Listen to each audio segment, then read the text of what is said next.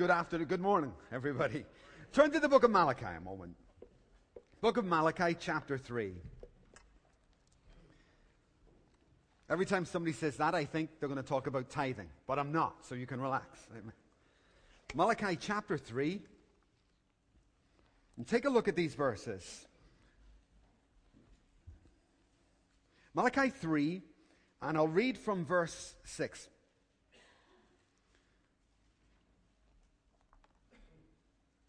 I, the Lord, do not change.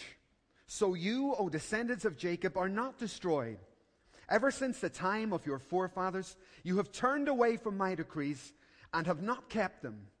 Return to me, and I will return to you, says the Lord Almighty. But you ask, how? You ask, how are we to return to you? Will a man rob God? Yet you rob me. But you ask, how do we rob you? In tithes and offerings. It's an incredible scripture, folks, because whether you can see it or not, right there, you've got people asking God, how can I actually get close to you? How can I get nearer to you, God?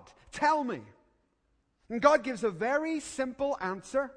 And the answer is, with offerings.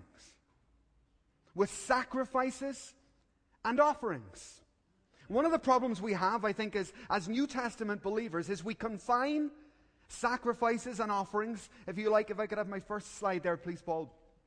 We confine sacrifices and offerings to the Old Testament.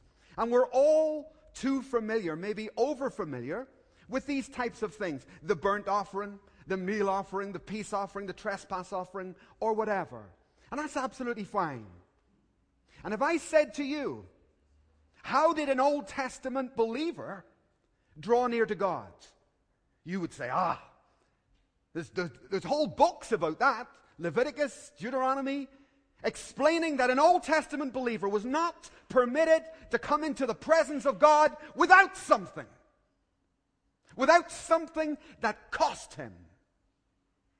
It was called a sacrifice or an offering. And there's a list right there. But how does a New Testament believer draw near to God? Has anything changed from Malachi's day? Yes and no. Praise God, we don't have to bring a bull or a goat, but not everyone. There's actually 5 categories of Old Testament sacrifice and offering. But 4 of them remain. One of them was done away with. It was the blood, for obvious reasons. Jesus Christ has died. There's nothing we can do in that regard. But with regards to every other, all 4 of the other offerings, they have a New Testament counterpart. How am I going to draw near to God? What's the way, Lord? Show me. Well, you could read your Bible forever and a day and still not see it. Just because of our conditioning, because of our church cultures, because of the way we've been raised. Do you know how you draw near to God? Nothing has changed in this regard. By making sacrifices. By bringing offerings. In fact, in Romans 12, the most famous one of all, Paul tells us to become that living sacrifice. That was the burnt offering, by the way. So each of those Old Testament sacrifices and offerings has a New Testament counterpart that will either bring you closer to God, or by failure to recognize it, will shut God out in ways that you know He is there. You know the presence of God is so real. Sometimes you can see Him move. And you can live your whole life and think, why not me? What was it that I missed? What did I not understand? And this is not the only thing, but it is definitely one of the things.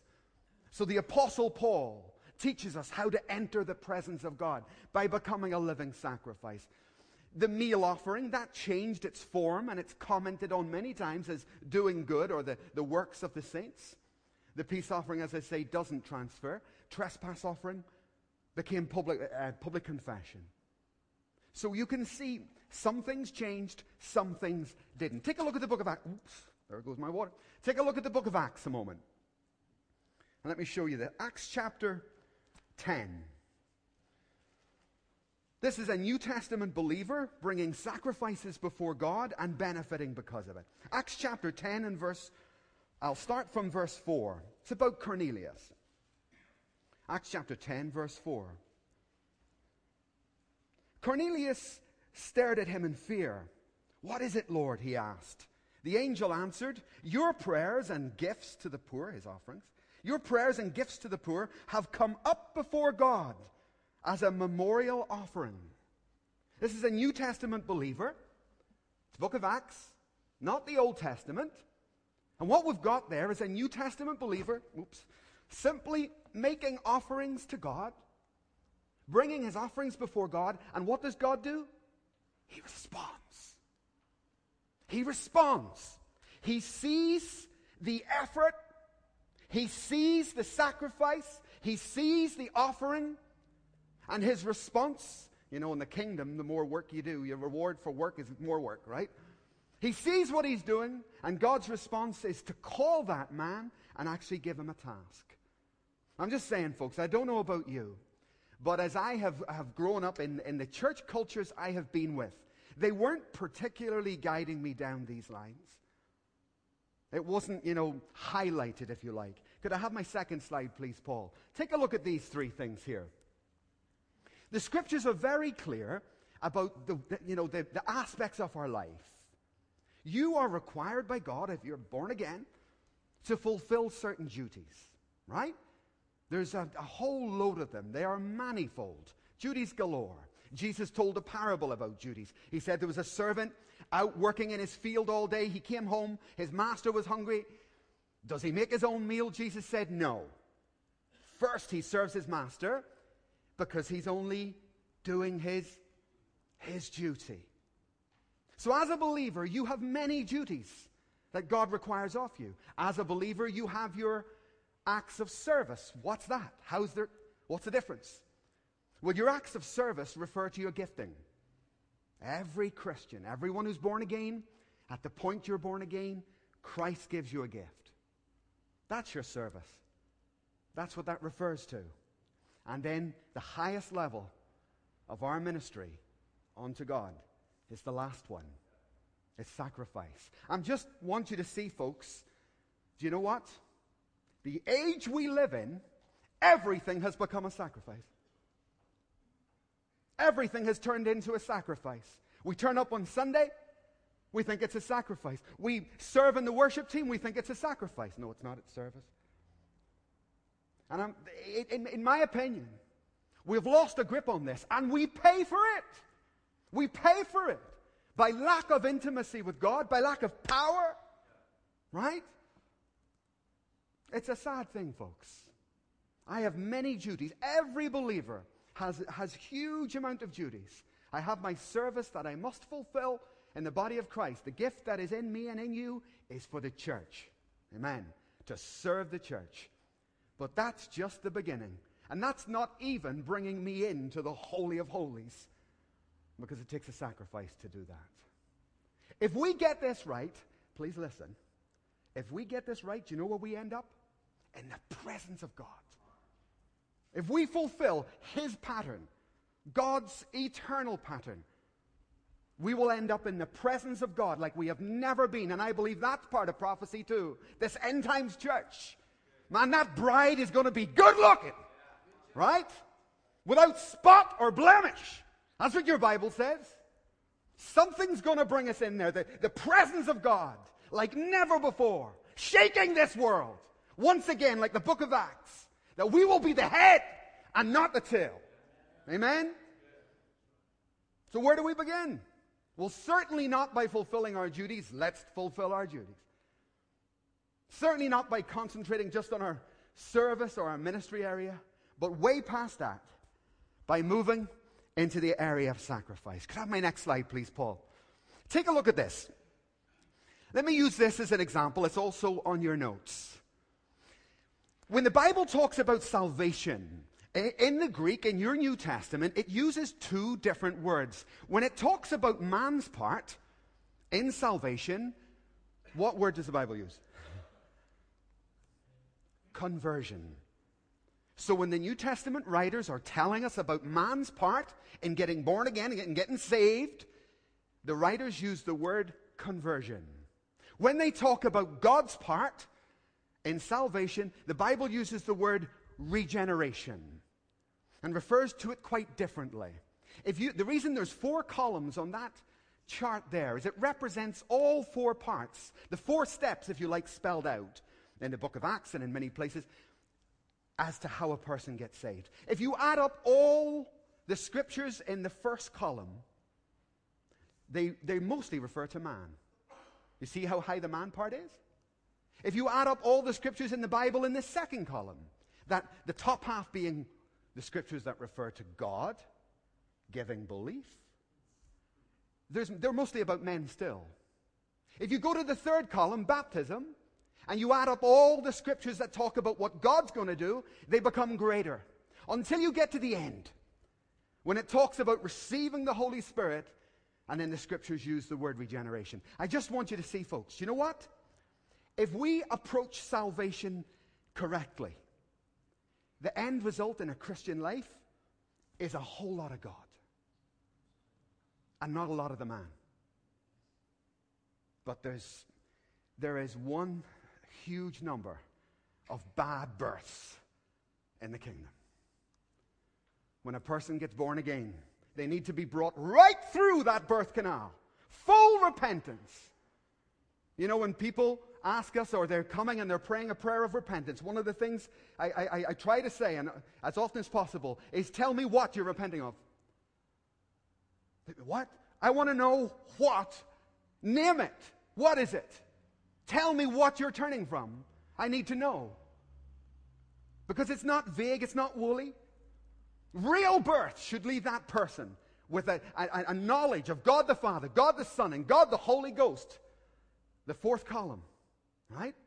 And it's the same with sacrifice. That's just what I want you to see. When it refers to salvation, if we get this right, we end up with a whole lot of God and less of us. And the same with a sacrificial life. If we get our duty, service, and sacrifice right, our lives will end up with a whole lot of God and a whole lot less of us. I must decrease, and He must increase. Now, the sacrifices in my life have changed as I have got older. As you get married, you raise your kids or whatever, you change careers. As you move on, just chronologically even, the things that you are going to be required by God to sacrifice are going to change all the time. And we need to keep pace with that. Could I have my next slide, Paul? Take a look at it's on your notes. The back of your notes there I've given you today. It's a picture of the tabernacle. And I want to explain something because it's pertinent to where we're going today. The tabernacle, this is a picture of what's in heaven, remember. Right? This is an earthly picture of God in His grace gave us a picture of what was up there. And a man approached God by making a sacrifice. There were 2 miracles. I don't know if you're aware of this or not. But there were 2 miracles that took place in the tabernacle. Do you know that? They were given strict instructions. They were to build that tabernacle just a certain way. And guess what? If they built it according to the plan of God exactly, and everything was done correctly, the day would come when the priest would bring in that bull or that goat, and they'd put it on the brazen altar, but there was no fire. There was no fire. And they had to stand back, and you can imagine the tribes camped around the tabernacle. And what would happen is this. They would do everything that God required. Set up the altar, put the calf or whatever on that altar, and then stand back. And do you know what happened? Do you know what happened? Fire came down. Fire fell out of the sky and lit up the sacrifice. And all Israel knew that the presence of God came upon what? Sacrifice. The presence of God came out of the sky. And all Israel knew there is a God in heaven. And He's right in the midst of us. They knew what it was to fear the Lord. And you might think the judgment on Israel was so severe. It was. But don't forget, the miracles amongst Israel were so great They had seen the sky open. They'd seen the pillar of fire. So the judgment was also great. It was the sacrifice that God responded to. And that's where the fire came from. And that was the first miracle in that outer court, actually. It refers to our soul. I want to ask you, most of us here are, well, I don't want to say middle-aged, but this is a very good age of men, I must say. It's a fantastic age group. Very good. Because after a little bit of life experience, a few little bumps, a few little knocks on the road, I think it's better. You've a bit of an empty head, you know, if you're anything like me, when I was a kid. And after a few little knocks, I think I'm ready to listen. I think I'm ready to go back to the drawing board and say, God, what was it you said? What was it that I have to do? And why don't I just do it? Wouldn't that be simpler than all this? And what I want to do today is ask you about your life, about the things that have happened to you, about we'll go through a whole list of things, issues that may clog your progress in the Lord. It is good to come back to God periodically, right? And doing a self-assessment. And I want to work through, I've given you a little chart there, just all of me. I've got actually a new Bible at home. It's a subject Bible. It's very good. Not like any other subject Bible I've ever had. Subject Bibles have a list of subjects, and they stuff scriptures into them. But this is a new idea. Someone has taken the Bible and divided it into every verse in the Bible into about 26 different categories. So you get the whole picture of what the Bible says. I thought it was an excellent idea. I've tried to do the same for your life and mine, and looked at the areas that we all go through, our hopes, our experiences, our knowledge, our qualification, just for this first half this morning.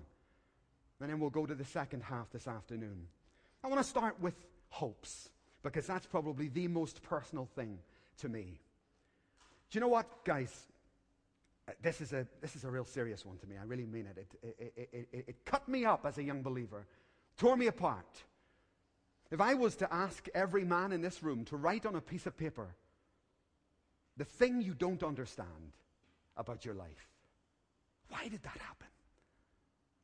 What did I do, God? Why did this happen to me or that happen to me? If I asked you to write that down, we gathered up all those bits of paper. Do you know what those bits of paper would represent? How God creates hope in you. Heavenly hope, not earthly hope. How he gets your attention and gets your head up and makes you a heavenly-minded person.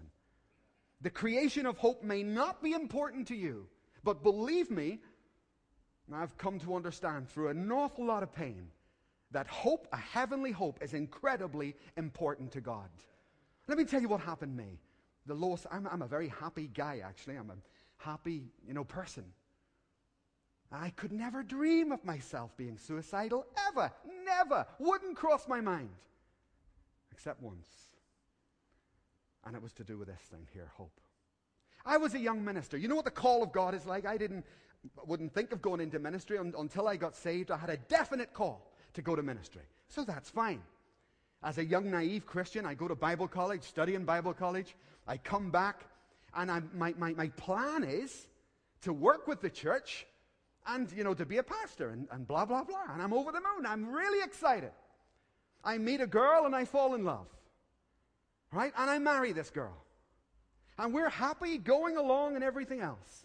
And I wander into the church leadership structure one day, and I say, come on, I'm ready for it. I'm ready for my future. I've got such hope. It's going to be good. Real good. And I sit down for my interview. I'm Michael, and this is Jeanette. They say, tell us about your history. Oh, well, this is just me. Jeanette, actually, she was married before. She's divorced. What? My wife's divorced. Is she? Oh. Anybody else coming today?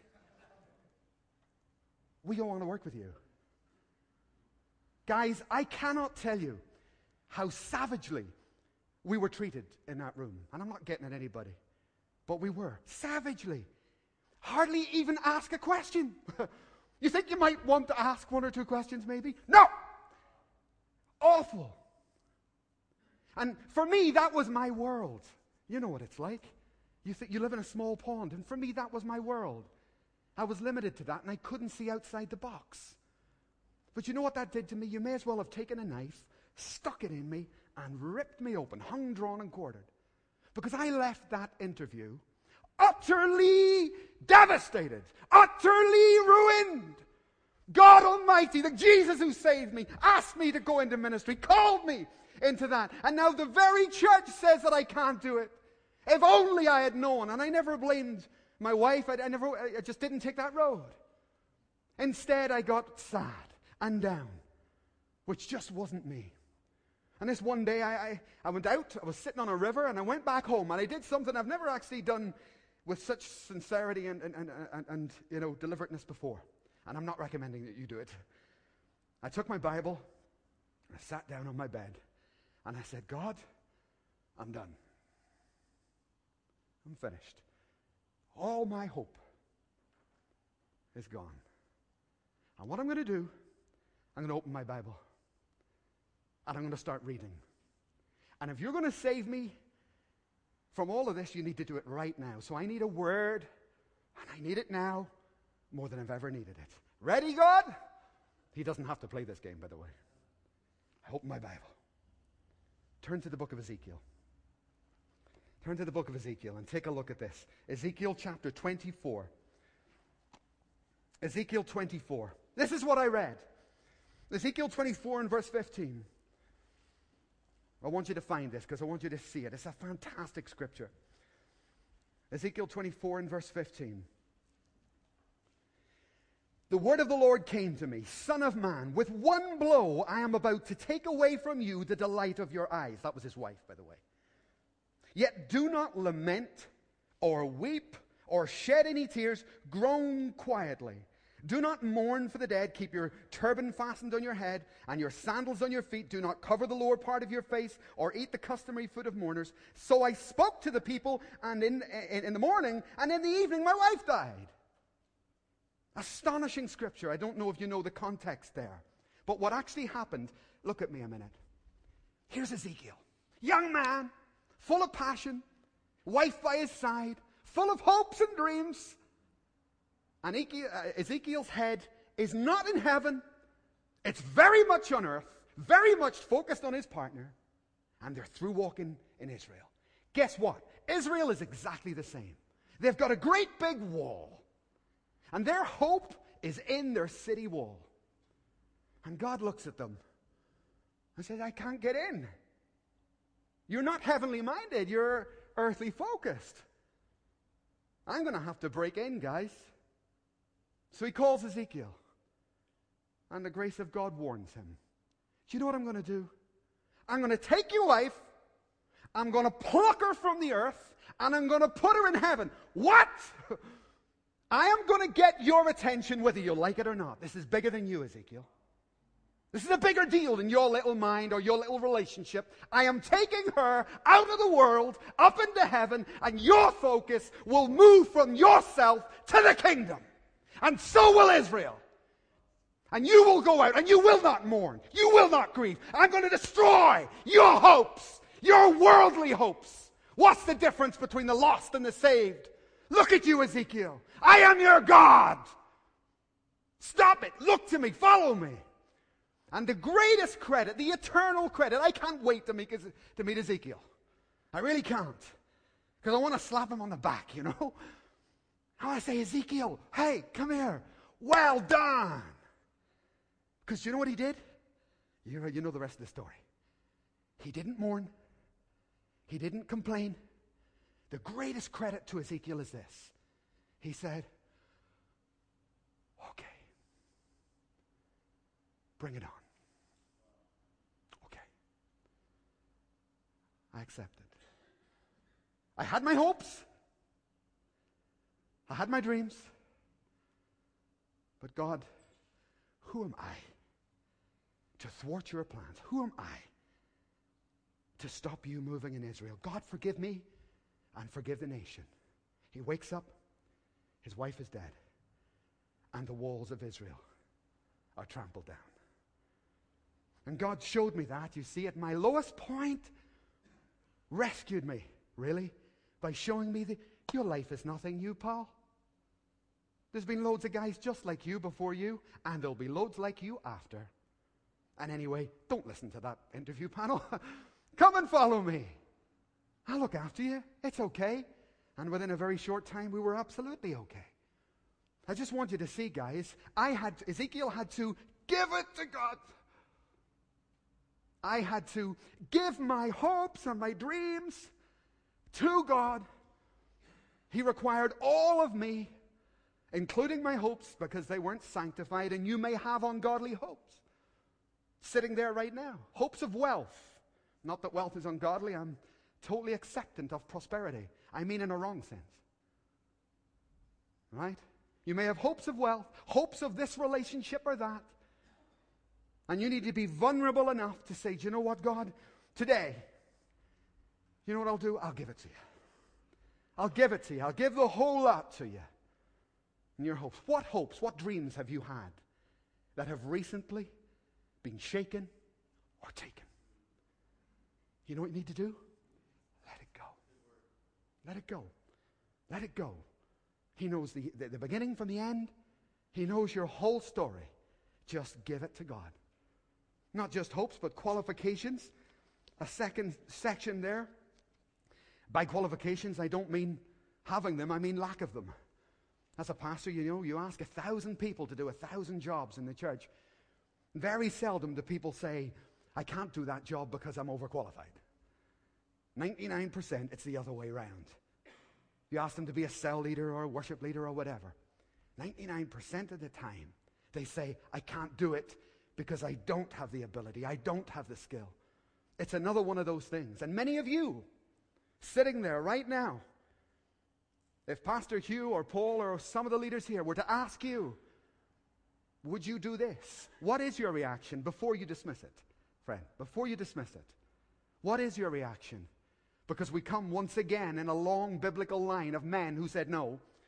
Joshua, Moses, Peter, Gideon, Jeremiah, you. Men who, when challenged by God, said, I can't do it. I can't do it. I haven't got the qualifications that Pastor Hugh's got. I'm not like him. I can't follow in his foot. That was Joshua, wasn't it? He wouldn't fulfill, he wouldn't give that part of himself to God, largely because of comparison in most cases. Remember Joshua? I can't do what Moses just did. I can't part the Red Sea. And God had to come to Joshua and say, do you know what, Josh? I parted the Red Sea. Not Moses. That was me in the pillar. Not Moses. You're missing the whole point, Josh. Moses did one thing. What was it?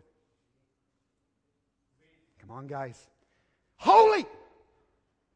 So you, Joshua, be holy. And as I was with him, so I will be with you.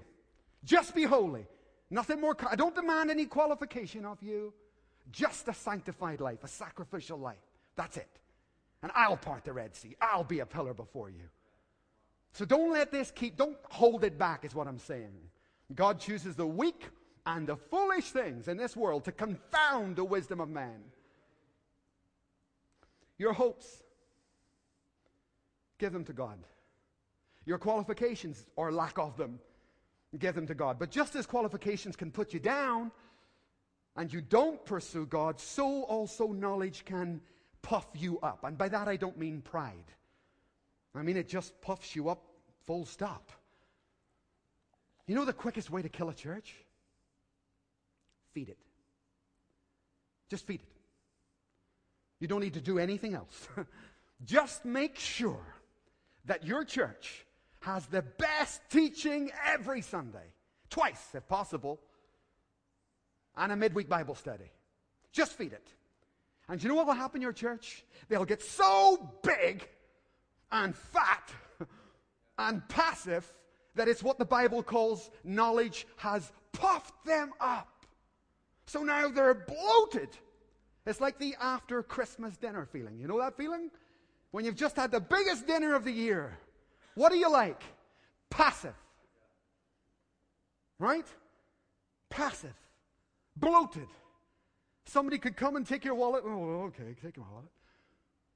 Passive. Not aggressive. Bloated, inactive. And that's what the warning of the Bible is to the church. I went to 2 different Bible colleges, actually. Cardiff Uni, and I went to a university in Singapore, which was a pastor's college. It was really good. And in that college, we had about 25 pastors from all over the world, and we studied there. In our course, we had, I think it was 22 modules. And you were marked on every one. And this is a highly competitive class, actually. A lot of Asians can be very competitive, and they were. Out of the 22 modules, I think I came first either 19 or 20 times. They didn't like that. And I came back, having been to 2 different colleges and 2 different universities, came back to my church, and I sat down, and do you know what I did? Nothing. Nothing. Absolutely nothing. As the young believers were leading people to Christ, as the worship was going on, as lives all around me were full of energy and zeal, I sat like a couch potato, bloated, stuffed, passive, having lost everything and not knowing what had quite happened to me. And one day, I praise God for it. The pastor of that church was called Roy, a good friend of mine. And as I sat there in my customary pose, one Sunday, I think he was preaching to me. You know when you're going to say something that affects someone, always look the other way. You know? I think he was preaching to me that day. And you know what he said? Some of you now know so much that you do so little. Some of you have been educated to such a level that you're now completely useless. Man, that, you know when the light comes on? That just humdinger struck me like dong. That's you, pal. That's a trick, that is. It's not pride, remember? It's the warning of the Bible, puffed up. It's a bloated feeling. I tell you, I changed that day, and I changed forever. I've never gone back. And something rose up inside of me. And is all my study for nothing? Is all my education going to be for nothing? No way. I'm not going to let that happen, me. So I started getting aggressive in the kingdom. And I've never changed. I remember we had 52 all-night prayer meetings. I know you've been to one, Paul, right? 52 all-night prayer meetings every Friday. And the church was saying, we couldn't cope. Come on, let's do it. Let's go. Let's not become fat and lazy. Let's do it. Let's go out and do street preaching. Let's get involved in evangelism. So we did that. And all of a sudden, the stuff that's in you starts to catch fire. And you change as a person, right? It's just common sense. But I don't know about you. I'm 45. And I spent a lot of time sitting getting taught. And all it ever did was bloat me. You've got to be very careful about knowledge. And at a certain point in my life, I had to give that to God. I had to hand myself in and say, do you know what, God? I've lost my way here. I definitely have lost my way. I'm not witnessing. I've got no care or passion for the lost. Somebody gets saved and I say, oh, good. I've lost it, Lord. I've absolutely lost it. How do I get it back? Simple ABCs. Right? Pray.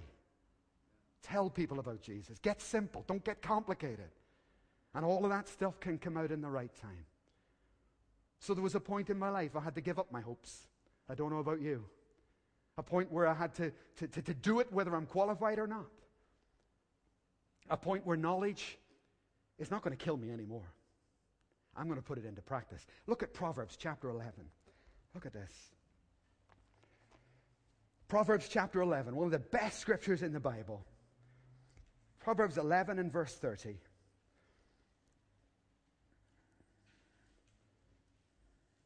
The fruit of the righteous is a tree of life, and he who wins souls is wise. Proverbs 11, verse 30. The fruit of the righteous is a tree of life, and he who wins souls is wise. Listen, folks, what I'm about to say, you will never hear or could hear a more important point in your whole life So don't miss it. In your life, you are going to do many things. You're going to be a dad, an employee, have a ministry in the church, whatever. You're going to be and you are going to do many things. Now, my Bible doesn't say that it's wise to be a dad. Nothing wrong with being a dad. Fine. My Bible doesn't say it's wise to be a worship leader or a pastor. It does say one thing, however, we just read it. That he who wins souls is wise.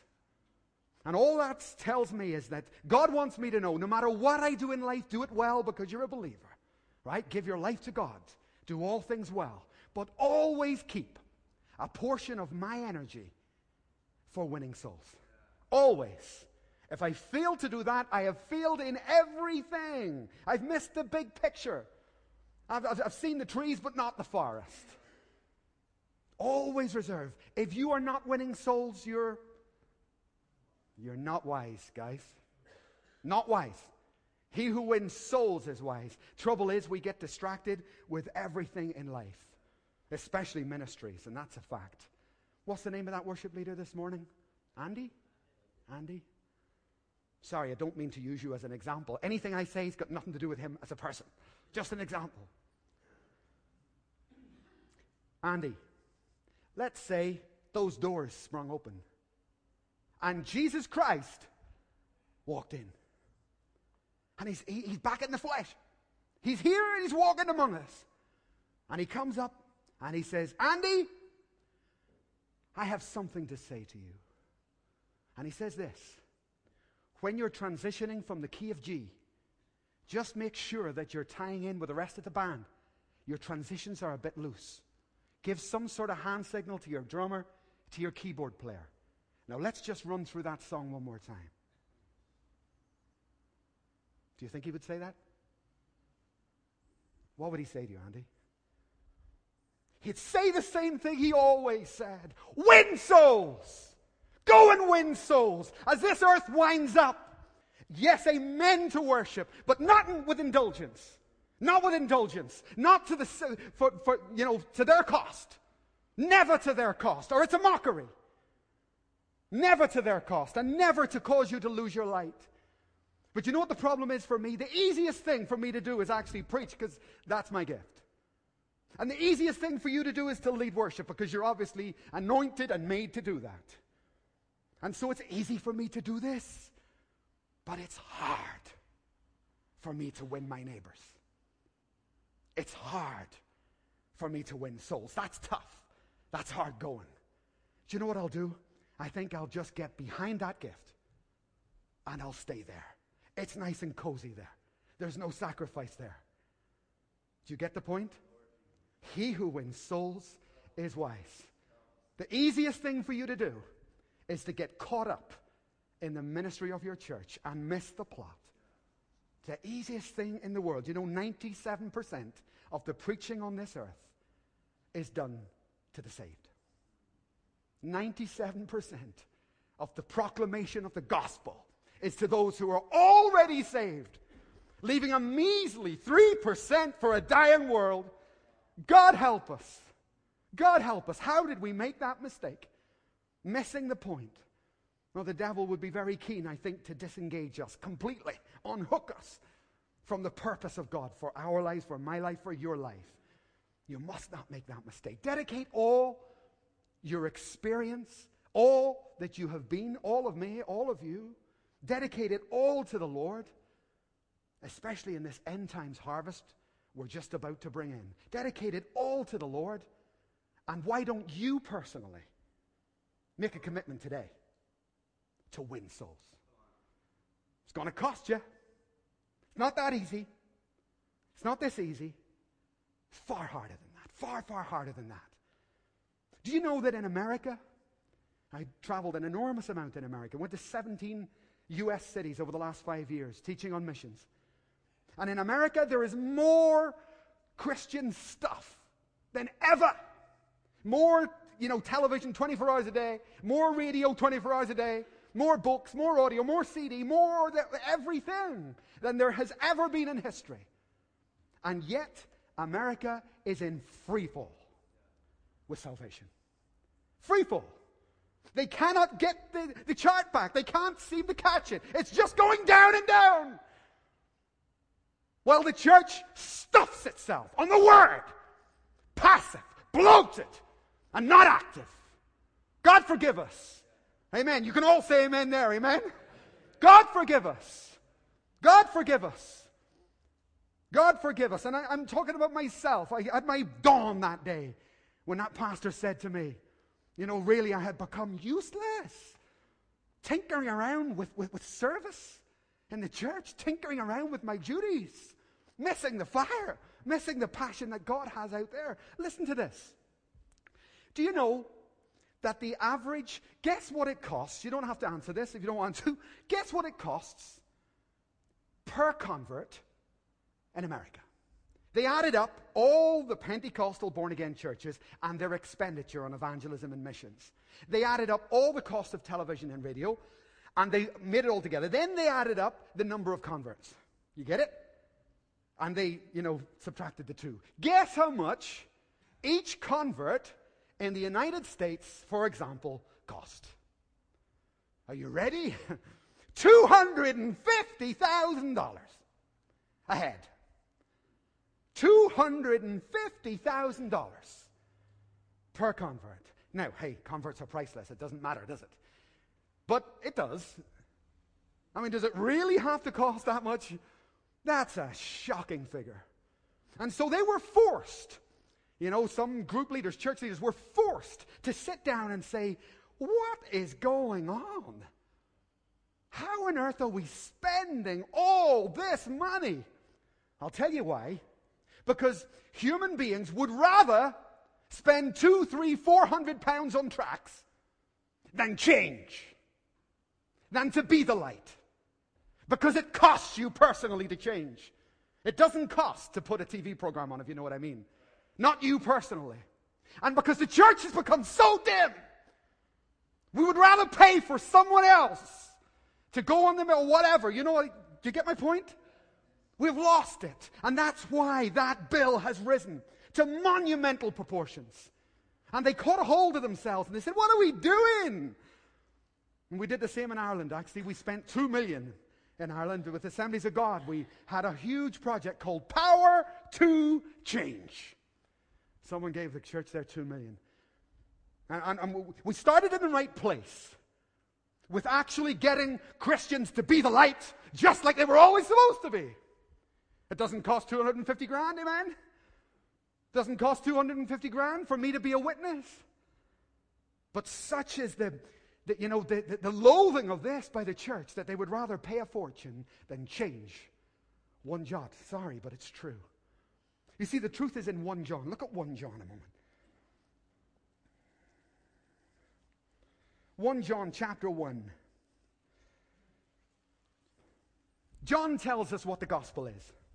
1 John chapter 1. He's talking about the Word of God. He's talking about the gospel he has heard.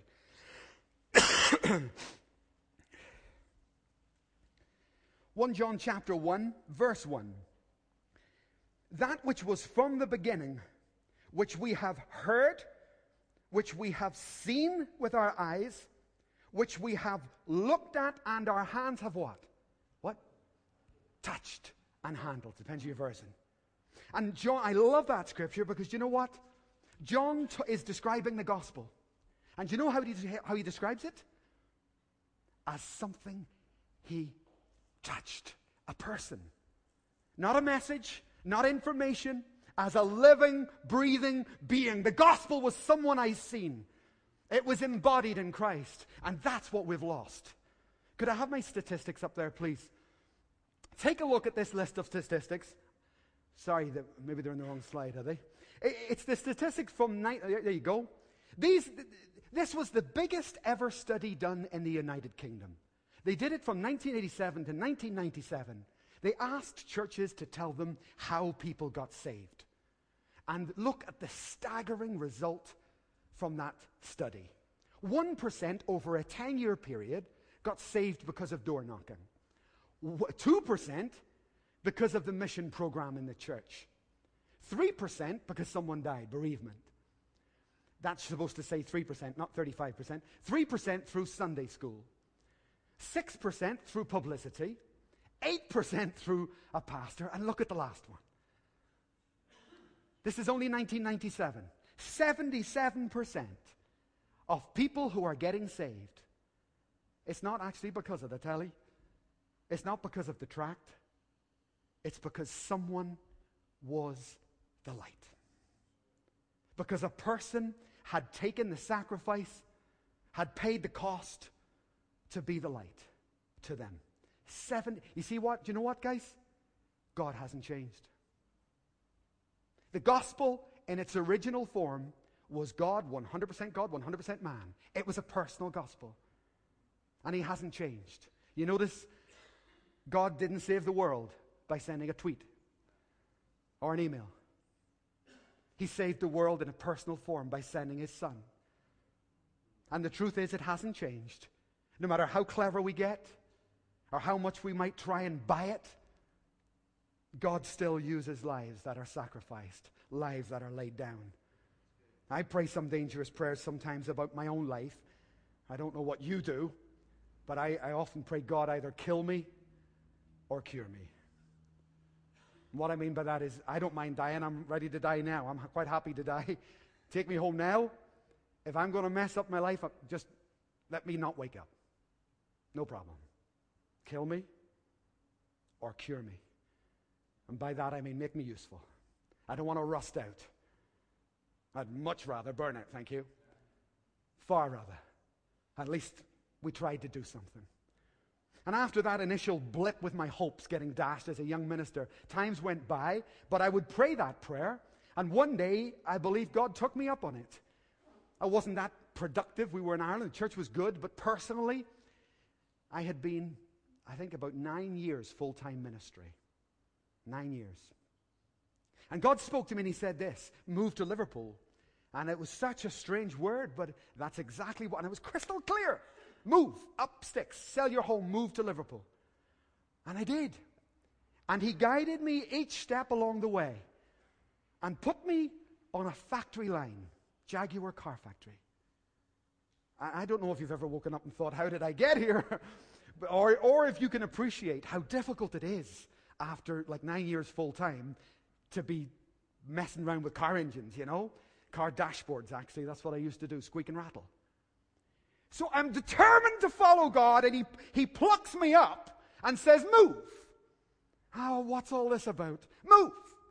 And I go to Liverpool, take this job. I take the job, and I'm standing, having come from a situation like this for years, where everybody's saved. Plucks me out, and he puts me on a factory line with some pretty coarse guys. And I'm standing there, 6:30 our shift started in the morning. Car after car after car. And everybody's lost.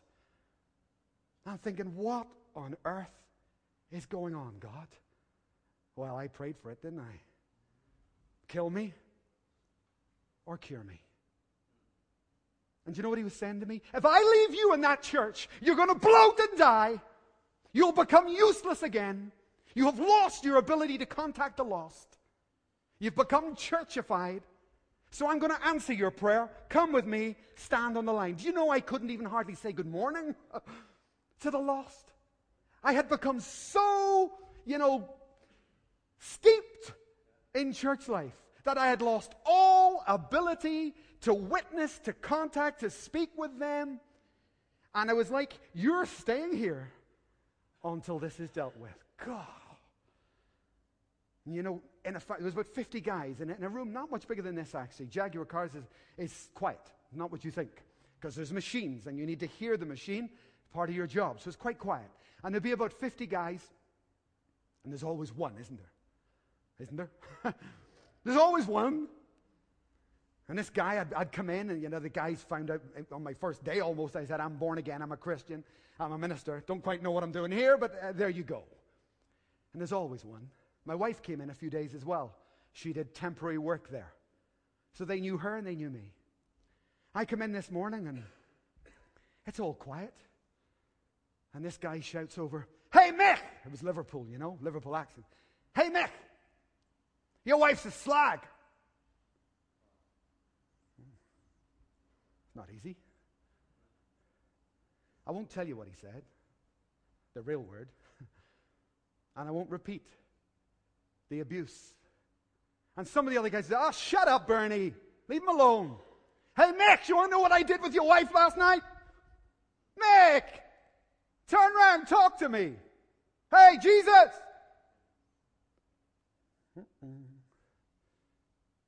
Oh, she's good, Mick. Jesus. Didn't expect this, Lord. And I thought, you know what I'll do? I'll get an iron bar. Oh, no, I won't bother. It would have been worth it, though. 6 months, that's all you get, and we'd be over in a tick. I could witness in the prison. I tell you what, I just hold on. Don't do anything. What do? Break time, out to my car. Jesus, help me. What do I do in here, Lord? What do I do? This is not my world. What do I do? What are you doing to me? I'm making you a Christian. You've forgotten what it is to sacrifice, friend. It's all so cozy. You've forgotten about the real world, haven't you? Yes, Lord. Shock therapy, huh? So, one morning, he was shouting. I can't remember what. He's telling me I was going to hell. That was it. He was saying, Mick! Mick! Hell! That's where you're going. And he was a tough guy. Most of the guys were frightened of him. There was one guy who wasn't frightened of him, but he didn't touch him. And standing there, I was crying, actually. I was standing at my desk, I was crying. And he walked over and he sort of, looked, he didn't expect, I didn't know he was coming. And he sort of caught the tears in my eyes. And he sort of left it then for a little while. One morning he came over and he stood beside my station and he never said anything. He just stood there. And then it started. He said, I've got a problem. Have you? What? Yeah, that's right. You got a big problem. I've got a problem. I said, what's that, Bernie? He said, I can't stop gambling. It's ruining my life. I mean, I'm absolutely addicted to gambling. I've got debts. I'm in trouble. I don't know what to do. Oh. Would you pray for me about that? Absolutely, Bernie. No problem. A couple of days go by, I brought him in some teaching tapes on the gospel, and I gave them to him. I said, I'm praying for you. Take those tapes home. Give them a listen. A few more days go, there was a tannoy system in the office. He gets the tapes. He's the daddy. He gets the tapes, comes in, puts the tapes on in the office, plays it over the tannoy. And I come in, oh God, it's my voice. And he's going, listen to this, you lot. Listen to it. Listen to him. Hallelujah. He bought himself a big cross. Hung it around his neck. It was his way of expressing repentance and turning to God. He was the most costly convert I ever birthed. And something died inside me and also came to life. All of a sudden I was a Christian again, the light again. You see, it costs to be the light. I would rather pay for a tract and not have to change. But in that factory, I had to change. In the factory, do you know in here, do you know salvation, it's all about them. It's not about us. But see on the factory line, do you know what salvation? It was about me. I was the light of the world. Jesus, when he was on earth, said, I am the light of the world. Before he left, he switched it. He said, now you are the light of the world. And he put the onus on us. Salvation, the gospel, evangelism, look at me and listen, please. It's not about them. Don't let yourself off the hook. Salvation is about you being the light in a very dark world. And 77% are still saved by people who realize that and pay the cost. I think he's probably the most precious convert I've ever had. Just like a woman forgets her pain when she's had that child. And Paul talks about groaning and all that, right? I'm done, guys. I'm done. But I want you to make a sacrifice today. I want us all to. In this first section, the beginning of your life, your hopes and your dreams. What's been taken off you? Don't hold it back. Let God take. He's the God who gives and takes away. Your experiences, whatever you've been through, give them to God. Your qualifications or lack of them, give them to God. You know, I'm very happily married. I love my wife with all my heart, and she loves me passionately, more than anyone has ever loved me. But every now and again, well, not recently, but not long ago, we had this ongoing argument. Do you ever have those guys? You know, this repeat argument? And do you know what it was? I would go into the church office, and she'd be working on something at the desk, you see. And I would have something urgent in my mind. I'd come in and I'd say, Jeanette, I need you to do this. And she would look up and she'd say, I can't. I'm doing this. Oh, that used to rile me. I would say, I know you're doing that. I need you to stop doing that, and I need you to do what I want you to. I can't. I'm doing this. Oh, that used to get my hackle up. And I had to sit her down one day, and this is what, we get on really well. But it was a major point to me. I was really struggling with it. I sat her down and I said, do you know what, Jeanette? Do you know what your priority is? It's my priority. Your priority is whatever I say it is. You have no authority to take that from me. And she got it. And we never had that problem again. Now, in Matthew chapter 28, Jesus gives you what you're to do. Go into all the world and make disciples. Preach the gospel. Now, that's his priority. Right? And I think we deal with him in exactly the same way as my wife was dealing with me. And I think if you want to get God's backup, that's one sure way to do it. Sorry, God can't go. Got to go to worship practice. Sorry, God can't do it. I got to do this service. I got to do that service. And God says, I need to tell you what the priorities are, because I can see them dying all around.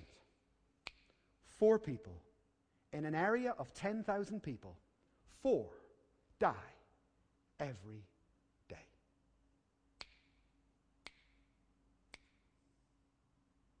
It's no fun. It's not a joke, is it? I need to give God all of me. And I need to embrace his priorities for my life. Take a look. Andy, could you come back for us just for one moment? Take a look at that list. If the hat doesn't fit, you don't have to wear it. But if you've been holding something back, I want to ask you to give it up, to give it back to God this morning and let him take rulership again in your life. Father, as we sang in the earlier song, we want to draw near to you. And whatever it is in our individual lives, would you reveal it to us this morning? Let us see it. And give us the grace and the courage to let things go. God, if it's my lack of ability, my overfeeding on knowledge, as it were, the experiences, or my hopes, right now, we surrender.